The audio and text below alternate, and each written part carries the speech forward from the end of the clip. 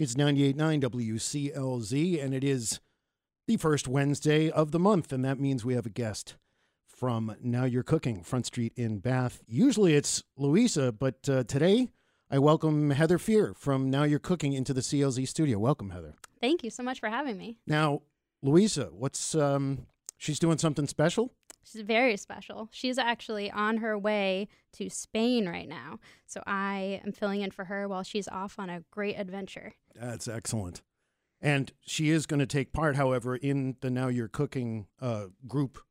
Exactly. Yep. She may be on vacation, but she's still working hard live from Spain. So Thursday, March 10th at 4 p.m., she's going to be doing a live cooking demo. Welcome to the CLZ studio. We'll leave the recipe for a little bit later, but what are we cooking today? So we're going to be cooking Tortilla de Patatas, or Tortilla Española.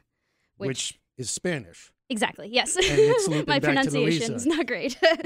But yeah, so Louisa spent time in Spain she's been there back and forth, but 37 years ago, she probably won't like me saying the number, but she studied abroad when she was in high school in Barcelona, so she's headed back. Excellent.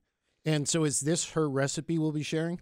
It is her recipe. She will be cooking with her instructor, actually, from when she was in high school. They'll be cooking together. Oh, wow. Yeah. That's tremendous. Yeah, they'll be right in his apartment cooking live. And tell folks how to find the link to be able to view this. So it will be on our Facebook page, which is Now You're Cooking, and then afterward we'll post it on YouTube, and then we'll have it on our website, which is www.acooksemporium.com.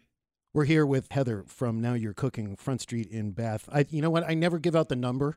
I go by landmarks. Yeah. I don't know how you find things, but it's next to City Hall. Yes, exactly. That's Yep. the easiest way to find it. But Heather is in the studio. She's got a recipe to share with us. I've got it in front of me. And some of the things about this recipe, actually, it seems easy, but certain things are a little bit terrifying. Can we dive in? Sure. Let's dive in. What do you find terrifying?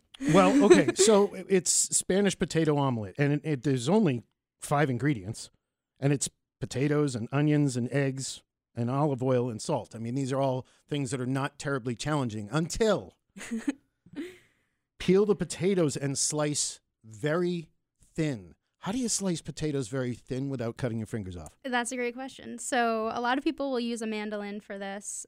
Some people who have a lot of experience will be able to slice them very thinly, but if you have something like a mandolin, you still have to be really careful. A lot of people use a glove that is cut resistant, or they have a special guard on their mandolin, so you can cut them really thin. See, I'm going to jump in because we're a music station, Yes. and I know probably 75 to 80% of the listeners are picturing a small stringed instrument and trying to slice potatoes on it. So let's do what's a mandolin to a cook? So it's you put it on your counter. It has a really sharp blade in the middle, and then attach a potato onto a holder, and then you can just glide it back and forth. Oh, slide it. Slide it, So yes. it would be like a box grater, except sideways. On its side. Exactly. Okay. Yes, All right. yes.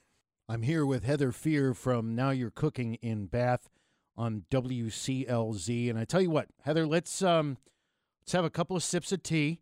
We'll play a song, and we'll come right back and attempt to make sense out of the rest of our Spanish potato omelet recipe.